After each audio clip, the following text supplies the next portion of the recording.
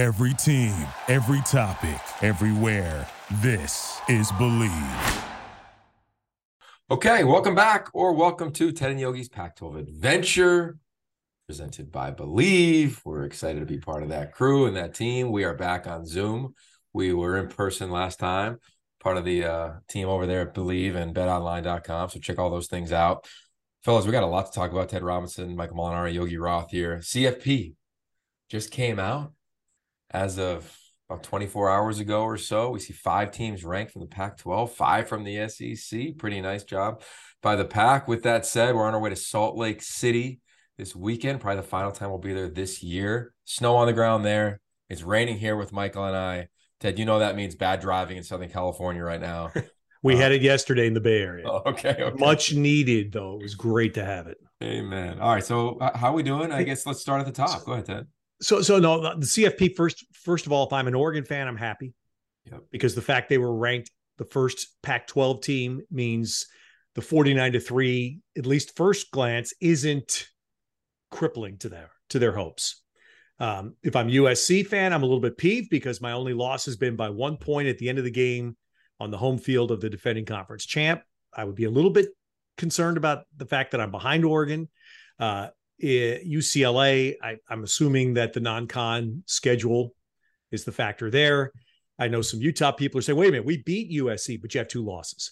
And you've been the second highest, they had been the highest ranked 2-loss team. LSU has now moved ahead of them, but still the 2-loss equation knocks them out of the top 4. That's not going to happen. So point being, I guess the key story to me was where Oregon would land. And the fact they were top among the pack to me was, if I'm an Oregon fan, that's hopeful.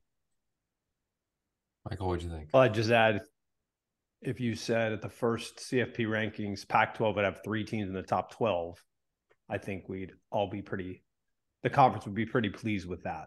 The way we've, as Coach Whittingham put it when we were last there for the Oregon State game, this conference has cannibalized itself year in, year out. And I think the interesting thing to me is there's a top and there's definitely a bottom this year, which is pretty rare. There's usually a pretty big middle and maybe a team that's really down, but now there's, and it's not good for them. There's 3 or 4 teams that are pretty down, but that's allowed for the upper echelon maybe to not be cannibalized, if you will. To one other note, this is not an Oregon green. This is a Notre Dame green, living up to my bet with Ted. They destroyed the Irish, or the Irish destroyed the Orange last week. My grandkids' orange paint. My grandkids' orange paint is right there, Michael. I was ready to go. It's on the floor. I was ready to go. Yep. And I got a little nervous at the end of the third quarter. But but the only thing more Syracuse would have been had they beaten Clemson and then lost against Tampa there. So that would have been more Syracuse. Like, that would have helped us. We would have been a little higher in the CFP too. That would have been good for everybody. But I'll tell you who would be, to me, the fan that's going to be a little bit chapped about CFP's Michigan. Yeah. And again, I'm assuming it's the same as UCLA. They're non-cons being held against them. Now, of course, Michigan has their fate in their hands. They have to take care of Ohio State. They'll be fine. But I'm just saying it's fascinating to me that seemed to be, I was very surprised. Let's put it that way, that Michigan was not in the top 4. Yeah. All right. Let's beat this up for a few minutes. I think it's worth it. With that said, I want to just knock this ad out real quick because we're excited to have this partner. But basketball, as all of you know, is back, and BetOnline remains your number 1 source for all your sports betting needs this season. You'll always find the latest odds, team matchup info, player news, and game trends at BetOnline. And as your continued source for all sports wagering information, BetOnline features live betting, free contests, and giveaways all season long. It's the fastest, easiest way to bet all your favorite sports and events. NFL, NBA, NHL, hoops, football, boxing, you name it, even golf. Go to betonline.ag to join. Receive your 50% welcome bonus with your first deposit. Make sure you use the promo code BLEAV, BLEAV, to receive your rewards. BetOnline, where the game starts. So the game, TCU has won their games. I'd be most upset if I'm them. Before AP ranked teams. Nobody has come close to doing anything like that. I understand why Tennessee has won. Totally get it. But to me, I was really intrigued to see where TCU would land. To the point of Clemson, I'd put Oregon, SC, UCLA, Utah. If you put them up against Clemson in a neutral site game, I'd be curious what Vegas would even say. Yeah. Let alone what people who watch the games would say. Clemson does not look like the best or a top 4 undefeated team. Michigan higher than them. TCU higher than them, in my opinion. So I thought that was surprising. And then my last note that really stood out was when Reese Davis interviewed the chair of the committee. He said, how did you evaluate conferences? And he said, we don't value conferences. Yeah. We don't take that into consideration. Well, it made my ears perk up because I feel like the SEC conference, because of Texas A&M, got valued really high. Texas A&M is a 3-win team right now in conference play. They have not played well. They have not moved the ball. They've struggled offensively. They played multiple quarterbacks. Well, Ole Miss beat a bad A&M team by 3, ranked 11. Bama getting credit for being a bad A&M team at home and getting credit there. So to me, that's where I was like, well, is the conference kind of getting a little bit of weight in that regard? We'll see as the year goes on. But I was like, man, A&M was like the team that stood out to me because it seemed to pull up some of those teams that like, I don't know. Like, well, that was one that stood out to me, man. So Yoga, I would tell you this, Jamie Zaninovich, who's the deputy commissioner of this conference and extraordinarily smart, and he was on the basketball selection committee when he was the commissioner of the West Coast Conference. And he has told me from being in the room, that's the absolute way the basketball tournament is done. Teams are presented without any conference attachment. You're presented with your numbers, your resume, all the data, blah, blah, blah. And then, of course, the eye test comes in. We all know it's humans, but there's no conference attachment. I'm assuming that would be the same thing. Now, CFP is a different group of people, but I assume it's the same. But let's also say it's human beings.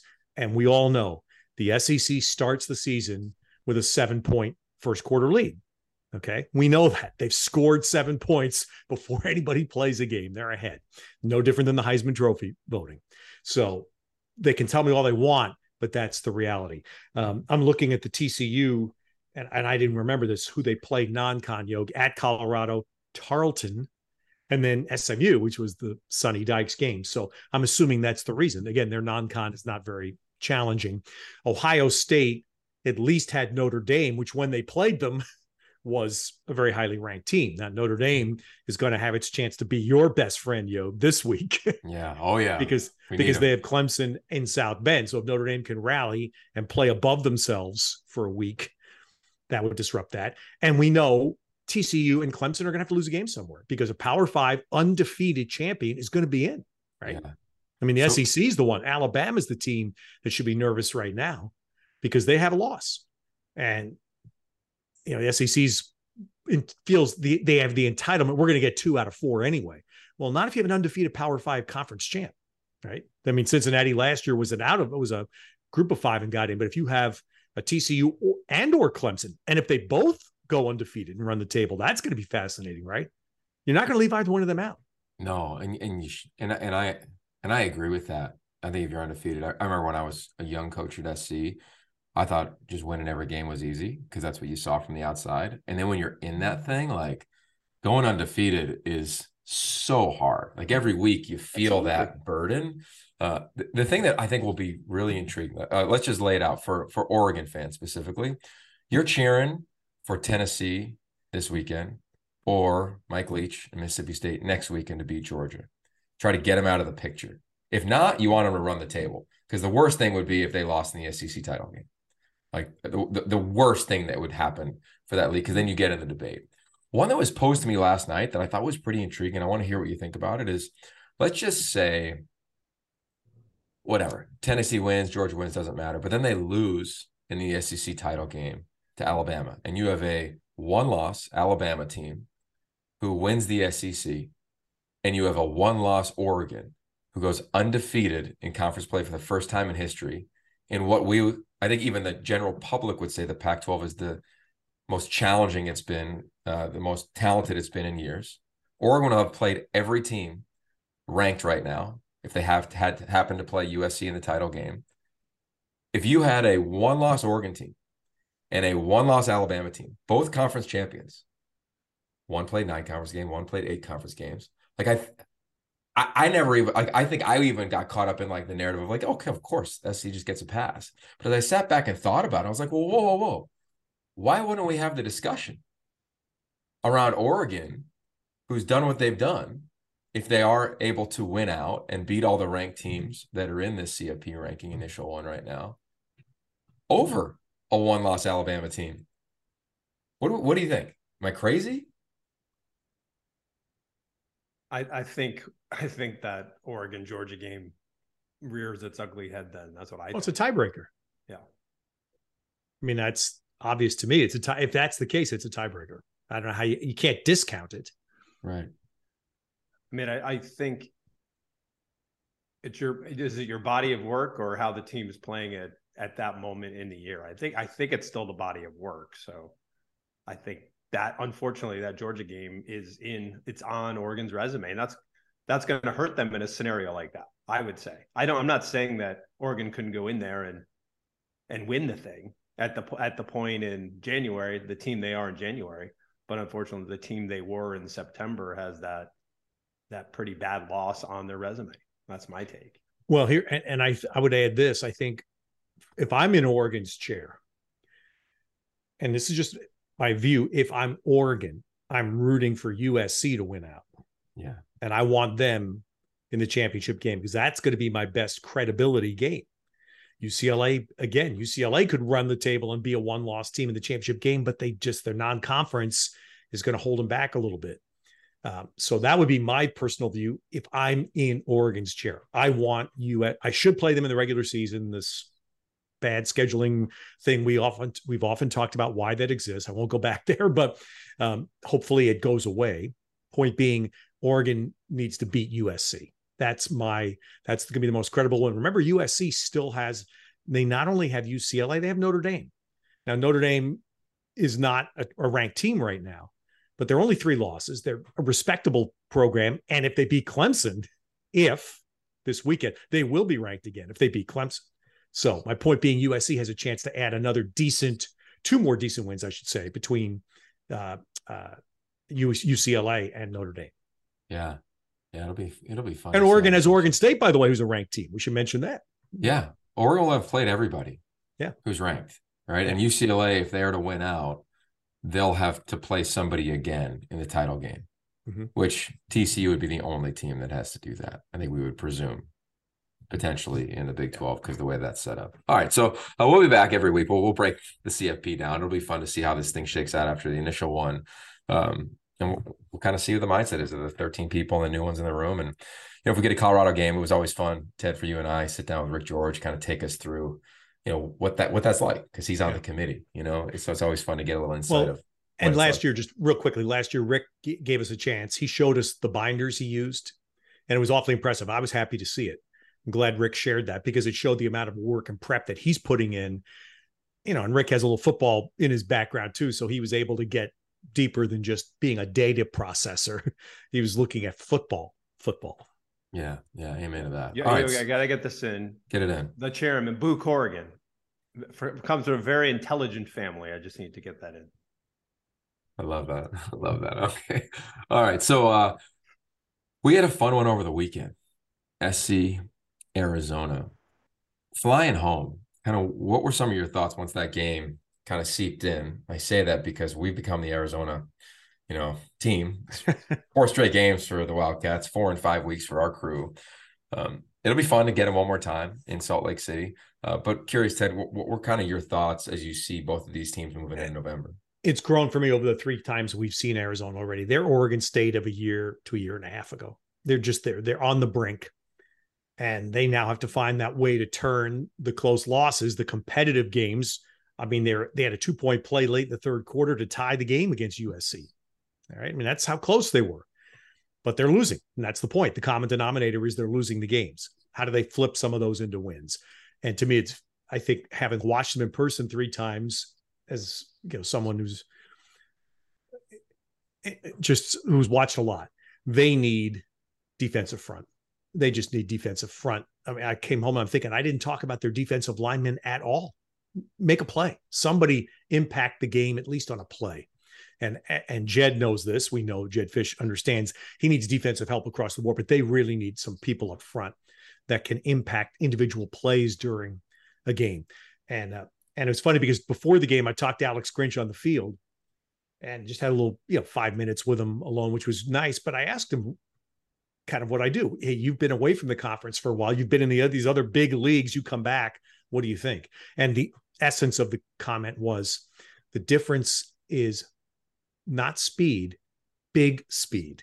Said everybody has speed, but big speed is what you see in the other parts of the country, in the other big leagues. And that's not what we have as much of in the pack. And he's talking about linemen, big linemen that can run, right? And probably big linebackers and big offensive linemen. We marvel at Oregon's offensive line and how they do that. Big offensive linemen that can get to the, quote, second level, unquote. That's what Grinch was talking about. That's where, to me, I hope Arizona can find players in the next year or two on the defensive front with big speed.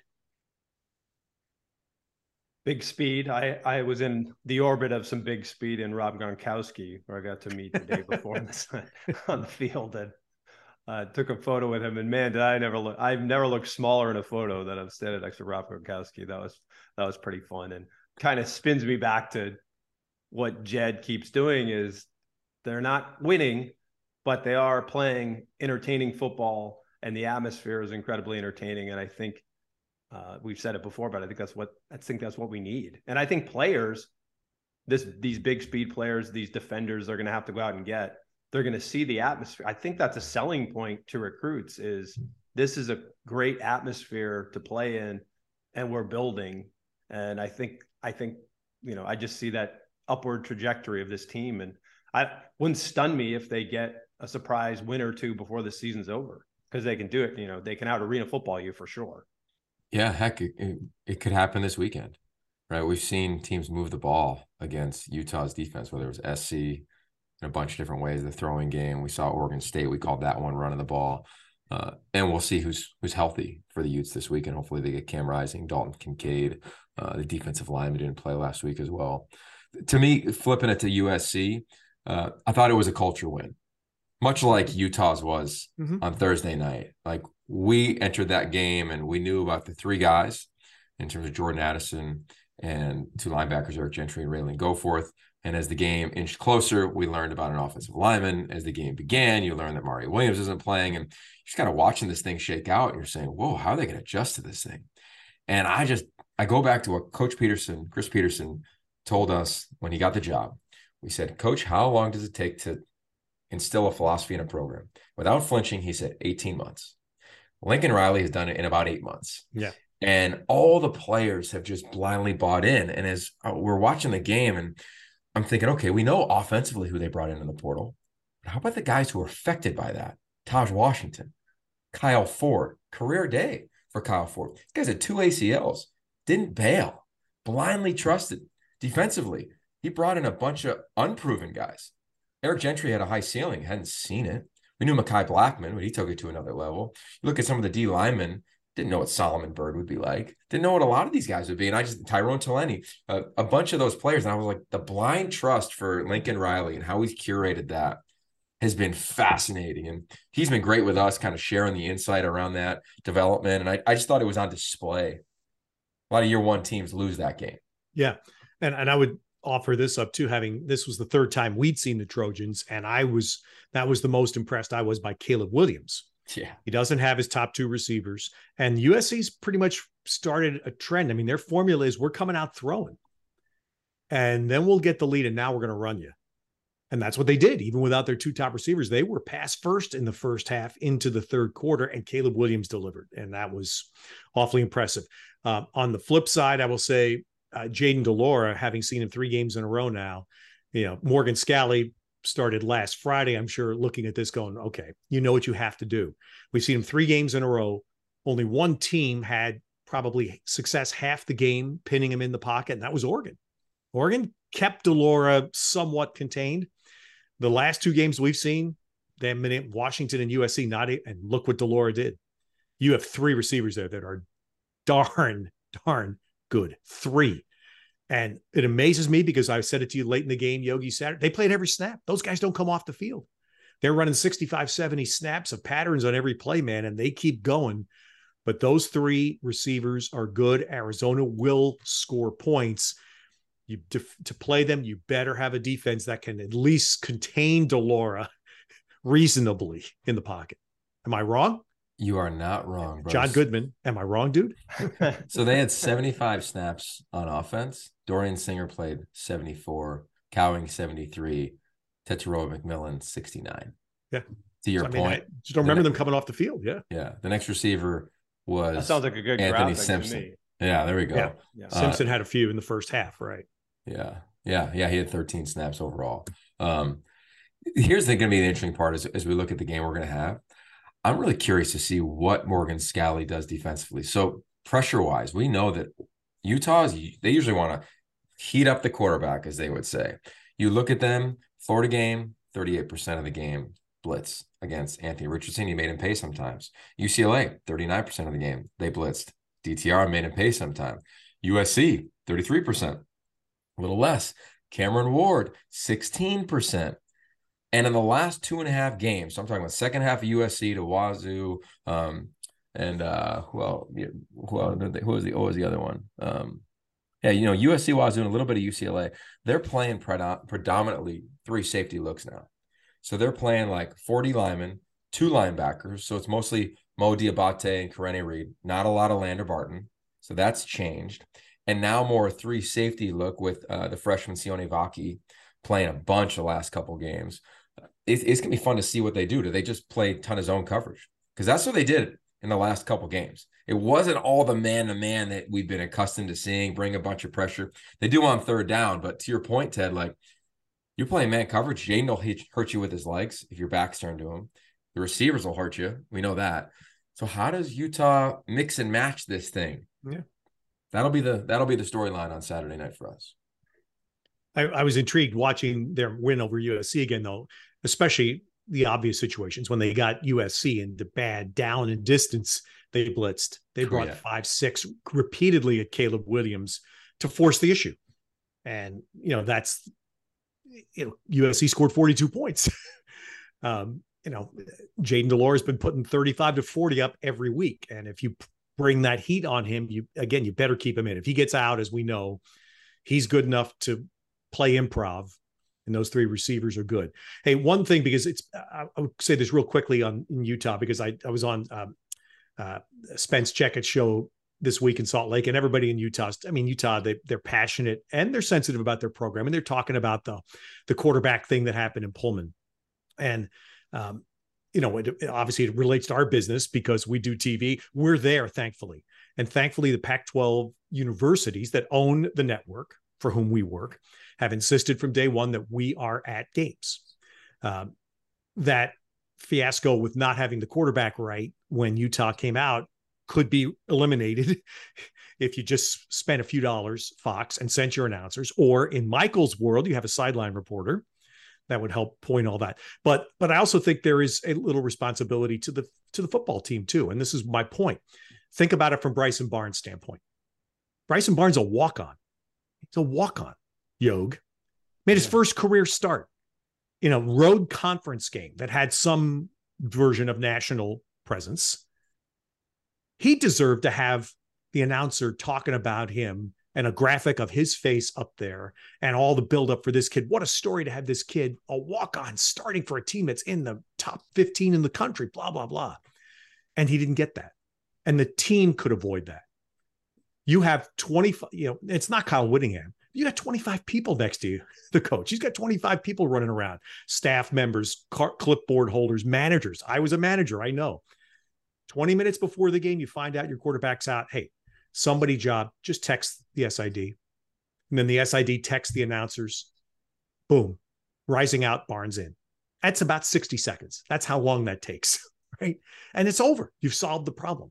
And then the kid at least gets his right due when he runs on the field to make his first college start. So I just hope that mechanism is in place because it's a very simple thing to do. Yeah.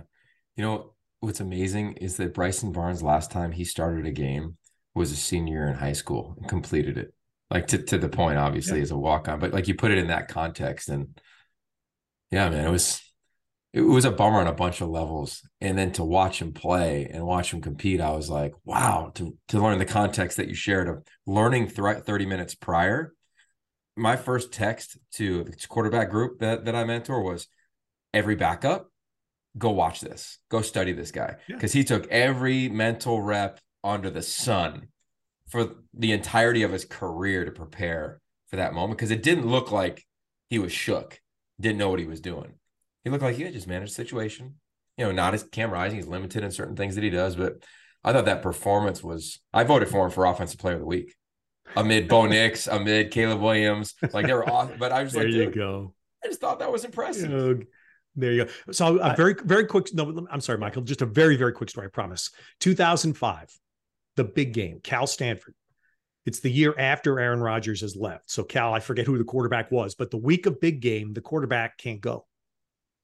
And so Jeff Tedford has to go to the backup, who was a former walk-on who actually changed positions to become a quarterback.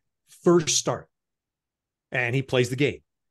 I've interviewed him 15 years later, and he told me that the thing he treasured the most about the game was his parents have the tape, VCR 2005, that they put in because the announcer of that game was Keith Jackson. It was Keith's farewell year, and he was just doing Pac-10 games. But his family loved. Keith Jackson is talking about this kid running out after everything he'd worked and earned to get a start. And they've got Keith Jackson talking about him. That's what I was thinking about. That's the moment. Well, Keith Jackson wasn't doing this game, but Bryson Barnes deserved to have Petros talking about him but I'm just saying that was what I was thinking about, was that's the moment. And I know coaches don't think about that. I understand they don't, their minds are way other places, but somebody next to them can tell them that. Yeah. And that it's not that hard. Yeah. Well, I would say this is not an attack on the announcers or the production team, but it's difficult. Why do we get that information from coaches? We get that information because we've built relationships and we have trust. And when they say, don't say this until the game starts, we never have. But if you're sitting in a studio in Los Angeles and you haven't even met these people or you haven't seen them in 3 or 4 years, I think it's difficult to build that trust. And I think that's one thing that people don't realize, that those making the financial decisions, if you're not having your announcers on site at the game, building relationships, building trust, things like this can happen. There's a bunch of mechanics too of not being there to make it happen. But I think ultimately the lack of trust is a problem. The other thing I want to say about this is when you are complaining about transparency and honesty, and you're standing in Los Angeles with a green screen behind you, projecting an image of Pullman. And literally I watched the tape twice, looking right at the screen and saying, welcome to Pullman. You are basically starting your show with a disingenuous moment. And thank you. That's about as opposite to anything I think of as hello friends. So there you go. Thank you. And I said this yesterday, the show I was on as well. Now I've called the last 2 Olympics from the United States. But in both cases, I never said I was in Tokyo or Beijing. And in both cases, NBC had a reporter at the venue site. We had a reporter there for the exact scenario that was confronted in Pullman last week. So that's the point. And I'm not, believe me, everybody wants to blame it. My point is not to blame. My point is there is a very simple remedy. And if you think about it, because I know football teams don't think about it this way, but if you think about it in the case of your student athlete, that remedy took 60 seconds and would have given the kid his due. Yeah. I'll never forget the old Civil War, Oregon State, Oregon, no longer that title, but Ted, you and I called it with Michael 2018, 2019. Oh yeah. And we're thinking Jake Luton is starting all week long. He's going through warmups. He's throwing in warmups. And I just go down to the field like we always do, say hi to the head coaches. To this point, I was talking to Jonathan. Hey, and you're just trying to get a little nugget here or there, an update on somebody. And he kind of whispers over and he says, hey, Jake's not going to go. Tristan's going to get the nod. And that changed the whole dynamic of the show. We had I don't know, maybe Michael, 3-4 minutes, but everybody in the truck is, organized. Okay, change the graphics. Let's get his stats, whatever it was. And that was the other thing I thought of like, oh yeah, coaches do that. It happened last week prior to that SC game. We get a note from a coach on the sideline of who's going to go and who's not going to go. And it just helps them. And part of it's trust, but part of it's the fact that, as we just said, and Kyle Whittingham said at his press conference, he has so much going through his head when he finds out 30 minutes to start that this has happened. But if he sees you or Ted all of a sudden, oh yeah, TV. Like, I don't really think I don't think it was a diabolical plot to keep it close to the vest. I just think it was, I'm not thinking about TV right now. And until I see someone from TV, now I am for a second. And I think that's probably how it goes. Easily. Now, that's exactly my point. I understand that. It's not a blame again. It's just something that's easily correctable. Speaking of easily correctable, I'm going to address the other issue that is out front, which is the end of the first half in Tucson, which was just mishandled. And everybody's talking about it. I personally am not going to throw my credibility down the drain. It was mishandled. It was very poor. And my concern is it's easily correctable. This was not a judgment call. This is not a pass interference or a holding or roughing the passer judgment call. This is administration of the game, and that needs to be corrected. I do not understand why HQ doesn't get involved and buzz like they do on targeting calls, crazy targeting calls that we stopped the game for to review. Buzz and say, wait a second, that's wrong. Put the ball down, 5 seconds to go. Clock starts on you ready to play. USC knows it. Let's go. And that is, it's just the right thing. When everybody on the planet can see that you messed up, fix it in the moment. It's easy to do. And don't hide behind procedures and rule books as a shield. That to me is very frustrating because it just enables two narratives to continue that shouldn't. One is the level of officiating in the conference. And now secondly is the QAnon conspiracy stuff that's jumping around. You don't need that. And you could easily stop it by doing something that's correctable easily. Okay. I believe there still is a line in the rule book about reviews that says egregious errors are correctable regardless. I know in the rule book it says you can't review the starting of the clock, but also the egregious errors is still in there too. And I would say that to me, that would have fallen into that category. Yeah, that was chaos at the end of the game. And you're right, Ted. We don't need that on a bunch of fronts. I watched, and here's the other point I was going to make. So I didn't know this until I watched it a second time last night. The USC-Utah game, which was a terrific game, drama, excitement, all of the, I know there was a lot of questionable stuff that went on during the game, but it was a terrific college football night in a great atmosphere. The last 2 minutes of the first half took in real time 24 minutes to play with not one single television commercial. Don't blame TV. There was not one TV commercial. It took 24 real-time minutes to play the last 2 minutes of the first half. That is administration failure of the game.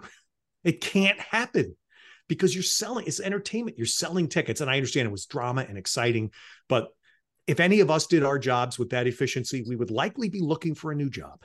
And that's just the point I'm making, is that the administration of the game. I'm not talking about the judgments.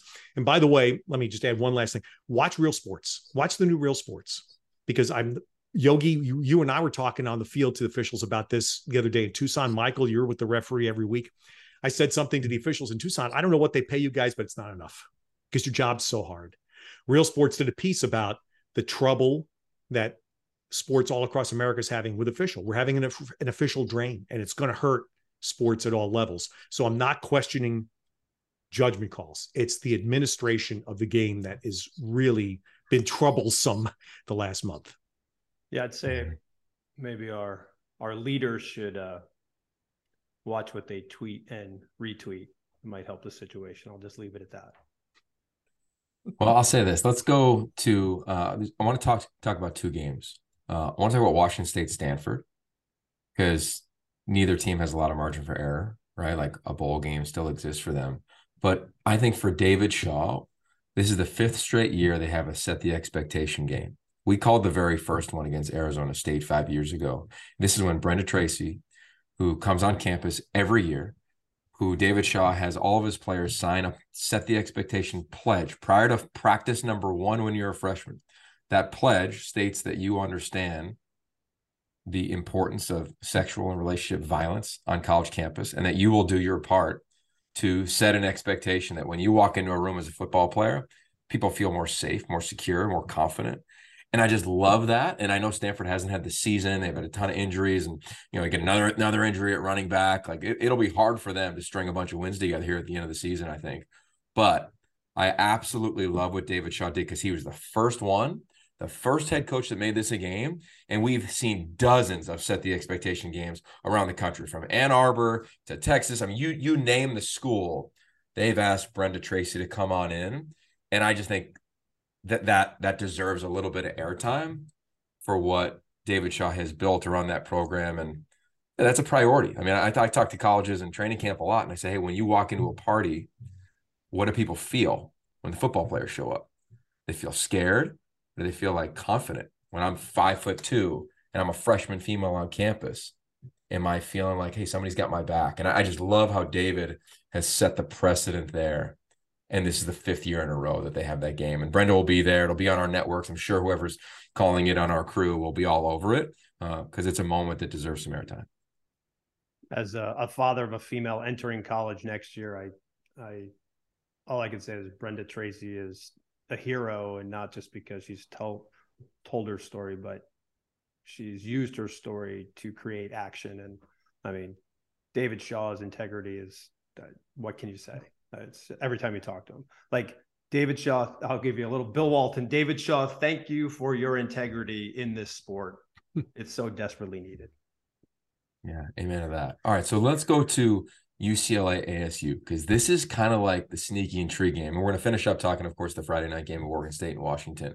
But I say that because we've never seen this before. This late in the season, Sean Aguano says, I'm going to call the plays as the interim head coach. He's going to start a walk-on, or former walk-on, in Trenton Bourget. And Arizona State has ruined people's CFP dreams in November in their stadium. Hello, Justin Herbert. Roll the Brandon Ayuk highlight film from back in the day. And congrats to Jaden Daniels, because he's got an LSU team on the brink of doing something cool, former transfer from ASU. But UCLA ASU, Ted, what do you think here? As Zach Charbonnet almost hit 200 again last week on the ground, going into play a very active front that I'm sure will be as confident as they've been since Herm Edwards was relieved of his duties. Yeah.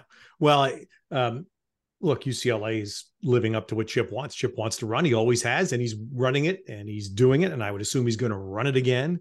And the other story about this is, we talk about walk-on quarterbacks. How does a kid who goes to Florida then transfers to ASU, and now you've got a walk-on playing quarterback, Trenton Bourget, who's earned it. Good for him. And it's awesome. So look, UCLA has to be careful, because their eyes are all on their game, because they have the Rose Bowl field for November 19th, but they've got to get there. So, I mean, it's hard because we haven't seen ASU play this year. So it's hard to, I shouldn't say that you guys saw them. I haven't seen them play this year. So I'm not sure how their defense is going to measure up against UCLA's run game. Yeah. Michael, what do you think about that one? I think you've got a quarterback and an interim head coach with nothing to lose. So I can't even imagine some of the plays you might see. I think the ASU fan base is, I think they're going to be out. They're going to be out pretty vocal and pretty excited, because they do know what you said. They know the history. Any team loves to be, if you got nothing left, you have nothing left for yourselves. What's the thing you got? To be a spoiler is one of the greatest things you can do. So I think it's gonna be a tough game for UCLA, but I do agree with Ted that can ASU stop the run? That's going to be the question. Yeah, and get a couple turnovers. You may not need to. Yeah, I'm excited for UCLA. I think this is a moment for their program to prove that they're veteran laden, because they are. It's also great to see Bill McGovern back on the practice field for UCLA. He missed their most recent game due to an illness, so wishing him the absolute best. All right, so let's get to the game of the week, which is Friday night. We'll be watching it in Salt Lake City. Number 23, Oregon State has that sound in the CFP against probably somewhere 26-30 UW if the rankings continued. The winner, I think, will be ranked no matter what, if UW does get the upset. It's in Seattle. Both teams coming off a bye. Love that part of the scheduling. No more byes in Pac-12 football after really from here on out. So what do we think will tilt this one between the Beavs and the Dogs? Well, it's going to be a deluge of rain. I think like a river of rain flowing through the air Friday night is what I read. Actually, just before I get on this pod, I didn't say it as well as the tweet did, but it's going to be wet. And how is that? Obviously, in Oregon State, is the quarterback controversy over now, Yogi? I don't know. But defense travels, right?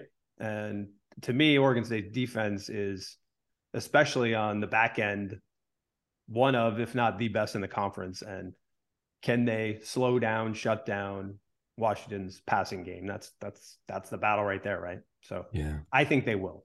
And I think the weather will help them. So I like the Beavs. Ted, where's your head at there? Well, 76% chance of rain. Trent Bray had the great scheme against USC's pass game back in September when we were there. So he's going to have to do the same thing, because you have, again, a pass game that's operating at a high level. And I'm sure the Washington people would argue with my take that about the Arizona receivers. They would talk about theirs and their pass game. So yeah, I'd be fascinated to see how Oregon State's defense prepares to slow down.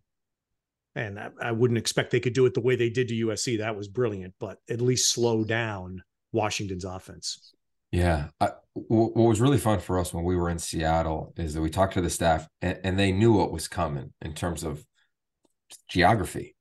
They know rain's going to come. They know that the weather's going to be inclement, and they're prepared for that. So I'm curious to watch what Washington does amid a large amount of rain, et cetera.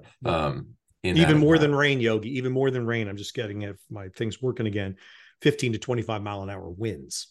Wow. That's worse than the rain. Yeah. Or pass game, right?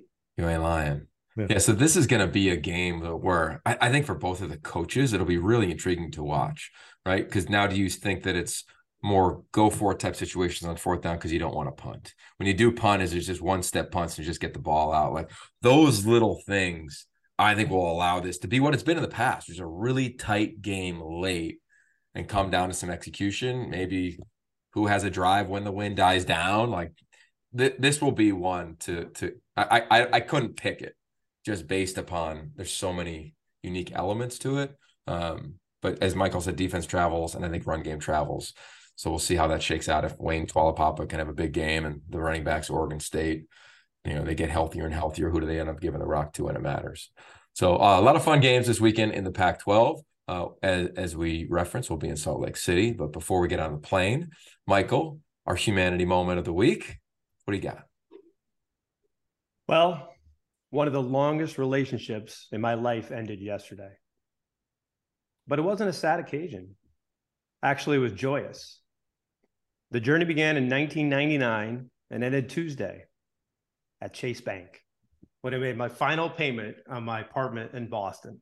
I didn't foresee it would be a remarkable moment anyway, but when the teller said, "Congratulations," it brought a wave of nostalgia, taking me back to my 28-year-old self, making an almost unimaginable 30-year commitment. Unsurprisingly, there were many adjustments from the initial plan. In 2003, I got married, and the coldest winter in Boston history inspired my wife, Melanie, and I to move to our house in Southern California.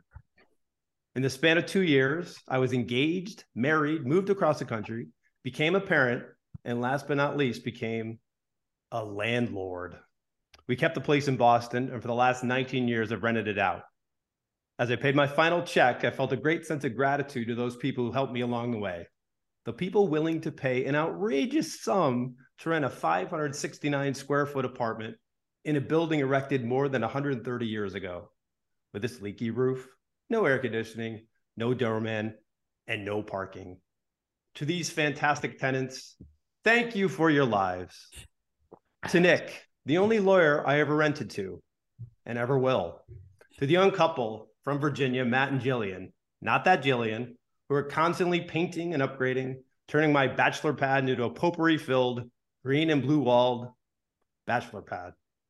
To Christy, the only one and done in the run. I don't think city life was her thing. To Anthony and Marcos, the international men of mystery.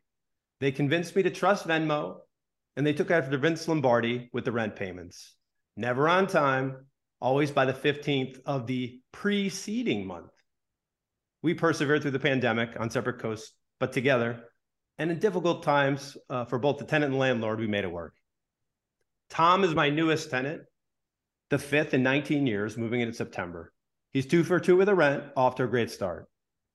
With some creative refinancing, my payments ended with Kate, my oldest, scheduled to start college. Kate is taking a gap year and headed to Emerson in Boston starting next fall as things come full circle. I haven't decided yet if next year I'll have Tom send me the rent check or just walk it over to the Emerson's bursar's office to spare me the pain. That's great. I don't know where that was going. That was good. I just kept thinking about Mr. and Mrs. Roper renting to Suzanne Summers. That's what I keep thinking of you when I think of you and Melanie as landlords.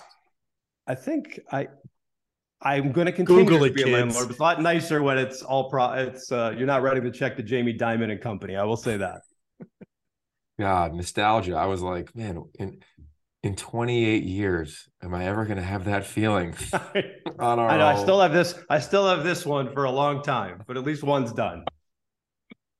Oh, speaking of done, it's sad. Only 4 more games and we will be done. But we'll stay connected with all of you on Pac-12 football. We got you covered better than anybody in America, talking all things Pac-12 football. For Ted, Michael, I'm Yogi. We are presented by Bet Online. Thanks for listening. Thanks for sharing. Thanks for watching on the Believe Fast Network as well. Thank you for listening to Believe. You can show support to your host by subscribing to the show and giving us a 5-star rating on your preferred platform. Check us out at Believe.com and search for BLEAV on YouTube.